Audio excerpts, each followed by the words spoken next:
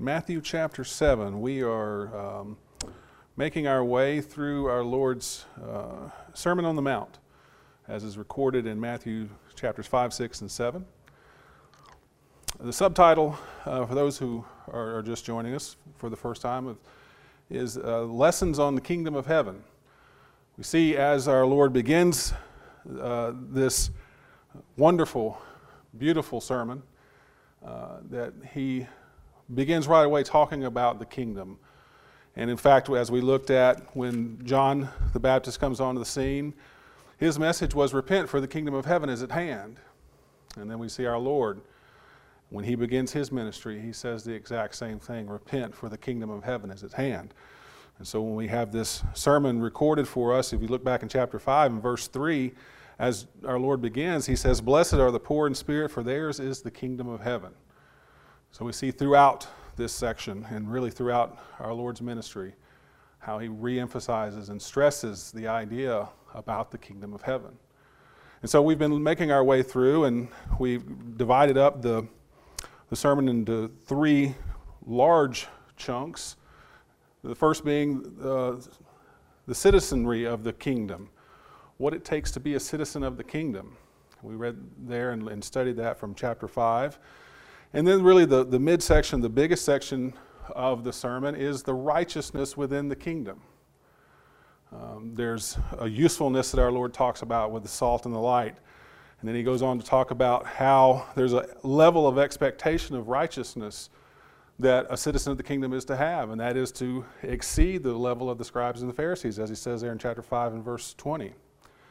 And he goes on to talk about some of the things that the scribes and Pharisees have been teaching, and sets the record straight and says that your righteousness is going to have to exceed this if you want to be a citizen and remain a citizen of the kingdom. And you come into chapter 6 and he talks about practicing your righteousness. Here are some ways that you practice your righteousness when it comes to giving alms and to praying and to fasting. Don't do it as men do it to be seen by others, but you do it to bring glory to God the Father. And so we come into chapter 7, and we want to talk about this evening about judging properly. There's a very familiar verse to us right here in chapter 7, verse 1, do not judge lest ye be judged. The world likes that particular passage, especially when they're trying to poke holes in Christianity, trying to poke holes in the teachings of the Bible. They'll use this verse and they'll say, look, you can't judge me, the Bible says so. Well, we want to look at this a little bit more closely and understand exactly what our Lord is saying. And there is indeed a way that we can judge, and we are to be judges in a righteous way. So let's look at some things here as we go through. As we mentioned, there is a proper way to judge others. In the first 6 verses here, our Lord's going to lay that out. So let's read these verses, and then we'll come back and make some comments and some thoughts here. Chapter 7, beginning verse 1, do not judge, lest you be judged. For in the way you judge, you will be judged. And by your standard of measure, it will be measured to you. And why do you look at the speck that is in your brother's eye, but do not notice the log that is in your own eye? Or how can you say to your brother, let me take the speck out of your eye, and behold, the log is in your own eye? You hypocrite, first take the log out of your own eye, and then you will see clearly to take the speck out of your brother's eye.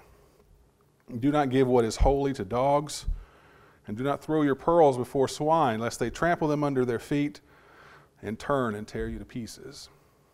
So in this we see that there is indeed a proper way to judge others.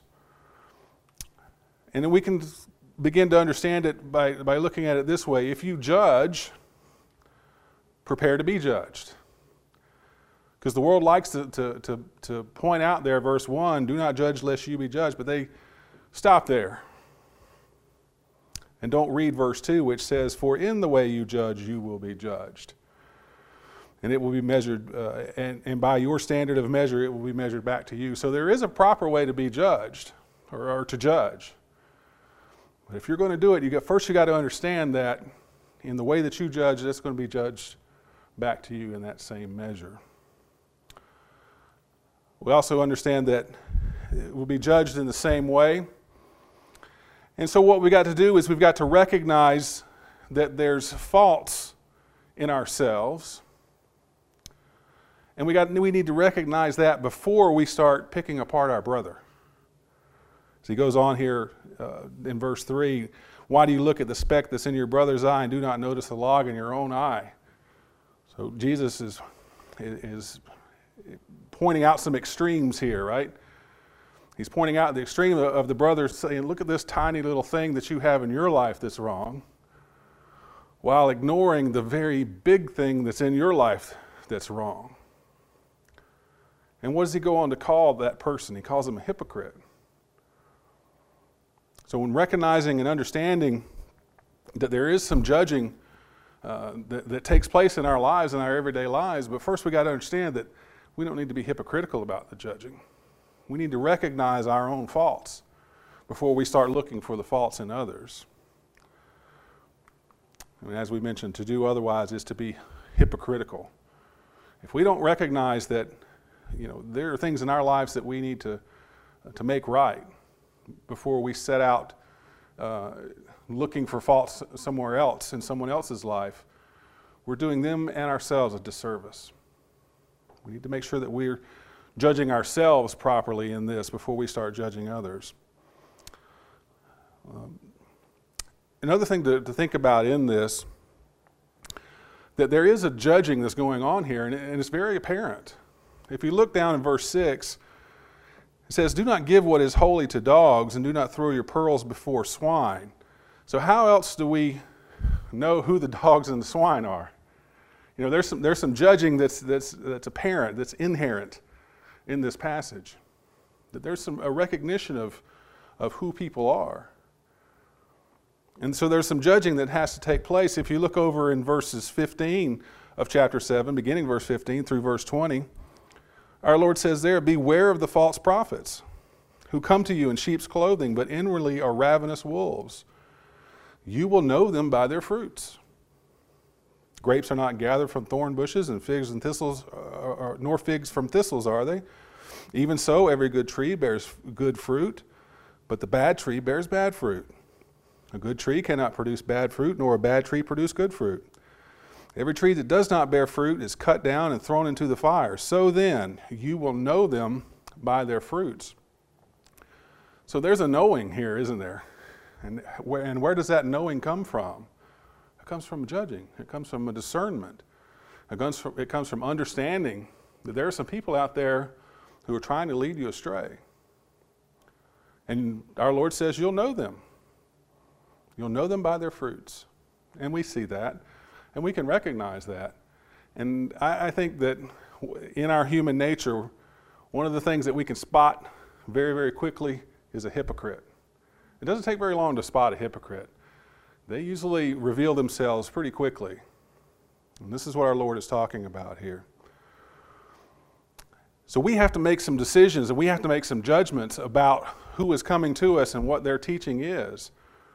John says it this way in 1 John chapter 4 and verse 1. He says, Beloved, do not believe every spirit, but test the spirits to see whether they are from God, because many false prophets have gone out into the world. So John here is saying, look, there's a discernment that has to be made here. There's a judgment that has to come about, because there are false teachers out there in the world. So you got to test them. And what's inherent in this testing? There's a judging. There's discernment. There's looking for those who are trying to lead us astray and making decisions about them, whether or not you're going to listen to them, whether or not you're going to follow what they have to say. And you'll know them by their fruits, is what our Lord says here in chapter 7. Another thing that we can build into this and understand is that we are to judge with a righteous judgment. There are things that are right and wrong. There are things that are either in God's camp or without God's camp. And we can find those things. And it comes from our learning, our understanding, our study into Scripture. In John's Gospel, in chapter 7, verse 24, he says, "Do not judge according to appearance, but judge with a righteous judgment." Again, the idea here of hypocrisy. Something might appear a certain way, but it's got to be tested. It's got to be judged. It's got to be discerned. So while the world likes to use this verse 1 here to give excuse for their behavior and say, hey, you can't call me out on my behavior because the Bible says you can't. Our Lord here is teaching that there is a judgment. And the standard is God's word. And that's where the righteous judgment comes in. If we are looking at people and measuring them against God's standard, then that's okay. Because we're going to be measured the same way. If we take it upon ourselves to hold them to some other standards, then we should expect them to hold us to those same standards. But if we're holding to God's standards and holding them to God's standards, then that's okay. That's the righteous judgment that our Lord's talking about. The next section here in chapter 7 is really a discerning of self. Let's read verses 7 through 11. Again, another familiar passage to us. "Ask and it shall be given to you. Seek and you shall find. Knock and it shall be opened to you. For everyone who asks receives, and he who seeks finds, and to him who knocks it shall be opened. Or what man is there among you, when his son asks him for a loaf, will give him a stone? Or if he shall ask for a fish, he will not give him a snake, will he? If then, being evil, you know how to give good gifts to your children, how much more shall your Father who is in heaven give what is good to those who ask him?" So in these few verses here, there's a discerning of self. So if we're using this judging properly, we see in here, in these few verses here, a discerning of self. And it starts with this ask, seek, and knock that our Lord uses. He says, "Ask and it shall be given to you." He'll go on to repeat. He says, "He who asks receives." In verse 8. "Seek and you shall find." He'll go on to say, "The one who seeks finds." And then he says, "Knock and it shall be opened to you." And he repeats that again in verse 8. So in this we see a couple of things. First of all, we see that this is ongoing actions. You know, our Lord uses present tense verbs here: ask, seek, knock. These are things that are ongoing. It shall be given to you. That's in the future. That will happen in the future. What does that mean? That means you got to ask for it now, and in the future it'll happen. And then he comes back and says, he who asks receives. Same thing with seek. If you seek, if you're actively ongoing seeking, you shall find. When do you stop seeking? When we get down to verse 11, we're going to see that these are things that we're asking of our Heavenly Father. When do we stop asking our Heavenly Father of these things? I'd say never. These are things that we need to ask for in our everyday lives. These are ongoing actions. And understanding that is that there's a level of humility involved in asking the Father of these things. Come down to verse 11, it says, "How much more shall your Father who is in heaven give what is good to those who ask him?" So as we're thinking about judging and judging properly, there's a discernment of ourselves that's built into this. There's a discernment that we have to understand that God expects us to ask him of these things.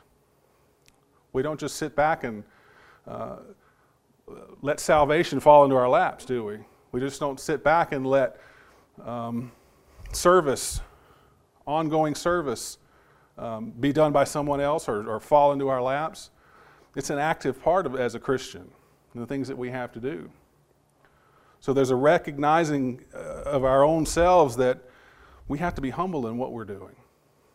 We have to be so humble that we don't ever lose sight that we've got a Father in heaven that we need to ask these things. And that's why prayer is so important. Prayer is important because that's the time when we ask our Father these things. That's when we're seeking after, when we're knocking. That's what we do. We ask our God, our Heavenly Father, for these things. So we have to be humble in that. We have to discern ourselves rightly and never put ourselves into a position where we think that we have it all. And never put ourselves into a position where we're doing it for show. Here in chapter 6, he just got through talking all about that. About men who were doing these things to please other men. And he says they have their reward in full. He says, but you, on the other hand, you do this. You do these things in secret where your God, your Father, will see them. And He'll give you the reward. So in judging properly, we have to understand that we have to be constantly judging ourselves and discerning right and wrong and discerning our own humility. Make sure that we're humbly asking our God and our Father for the things that we need.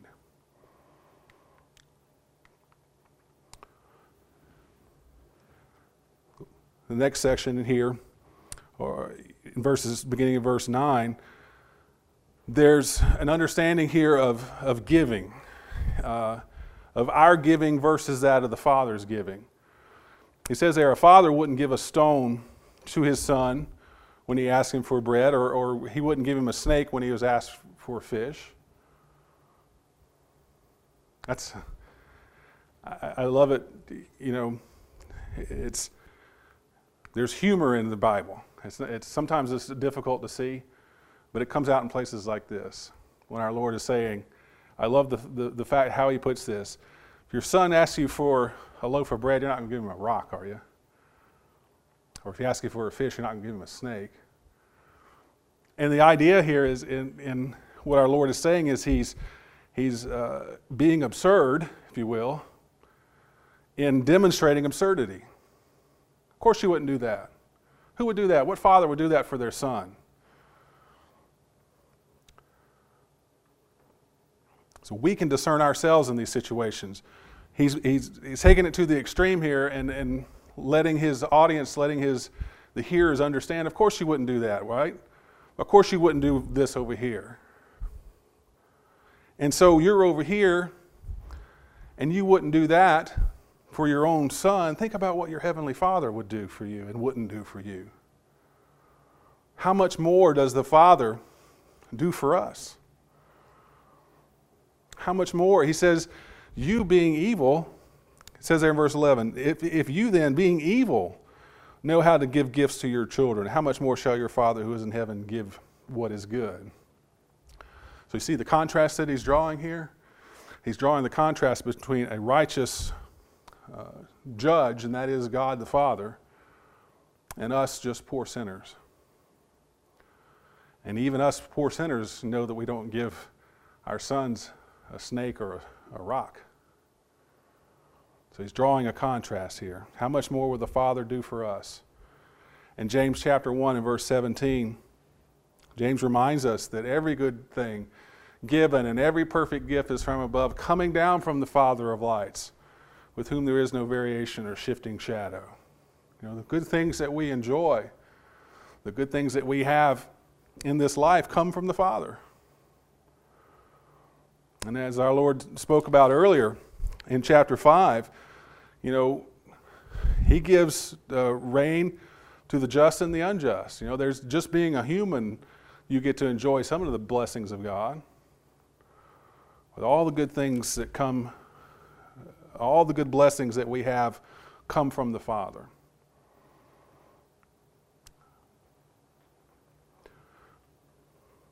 And then we have, of course, verse 12. Therefore, however you want people to treat you, so treat them, for this is the law and the prophets. This is sometimes referred to as the golden rule. What we read here in chapter 7 and verse 12. And we can look at this and understand, especially in how we've laid out our outline for this, and this is a summation of practicing our righteousness. He went through great pains in chapter 6 in talking about practicing your righteousness. And look there back in chapter 6 and verse 1. He says there, beware of practicing your righteousness before men so as to be noticed by them. Otherwise you have no reward with your Father who is in heaven. And we made the point when we were studying this that the things that are being spelled out here, giving alms and praying and fasting, those are acts in righteousness. Those are acts of faith, and there's nothing wrong with doing those things. There's nothing wrong in engaging in those things. But Jesus is making the point that you got to be doing it for the right reasons. And you're not doing it to be pleasing to men or to be seen by men. You're doing it to be seen by your Father, and He's the one who's going to reward you. He's the one who sees what you do in secret. Don't be doing these things for the glory of man, but rather be doing them for the glory of God. Also in this, what we see here is judging with righteous judgment. However you want people to treat you, so you treat them. Doesn't that sound a lot like how you judge people, expect to be judged by them? There's a reciprocity here, isn't there? Treat others how you want to be treated. It's brilliant in its simplicity, isn't it? There's also a few other ways that it manifests itself here in Scripture. And our Lord says it Himself. You remember this in Matthew chapter 22. When they come to Him and they say, Lord, what's the greatest commandment? Remember His great response to that. There in Matthew chapter 22, beginning verse 37, He said to them, you shall love your God, your Father, with all your heart, with all your soul, with all your mind. This is the great and foremost commandment. The second is like it, you shall love your neighbor as yourself. Doesn't that sound like what we're talking about here in chapter 7 and verse 12? Treat others how you want to be treated. Love your neighbor as yourself. There's that reciprocity, Expect this from my brother, well, I better give this to my brother.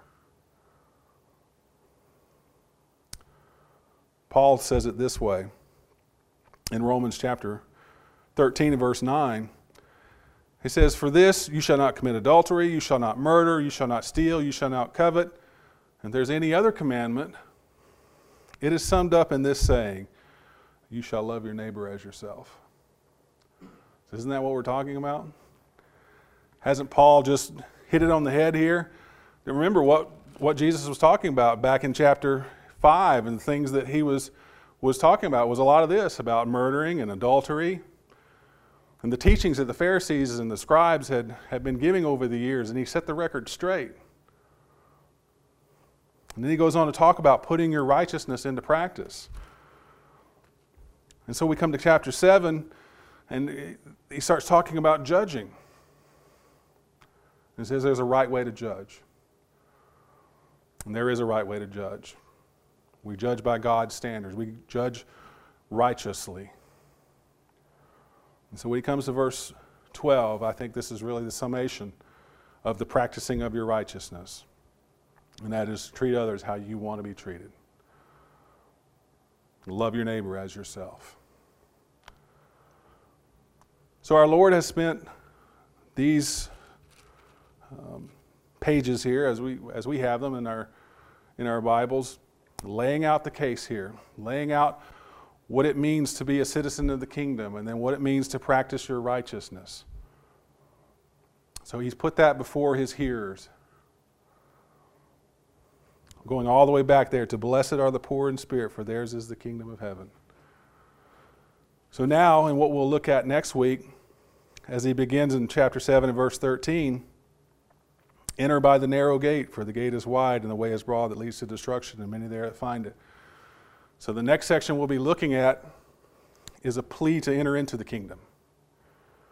So he's laid out the argument for the kingdom. He's talked in the Beatitudes. He talks about those the qualities that those have who are in the kingdom: the meek, the low in spirit, the humble. All those characteristics of the people of the kingdom. And he lays out what it means to be righteous and putting that righteousness into practice and judging properly and understanding that we treat others how we want to be treated.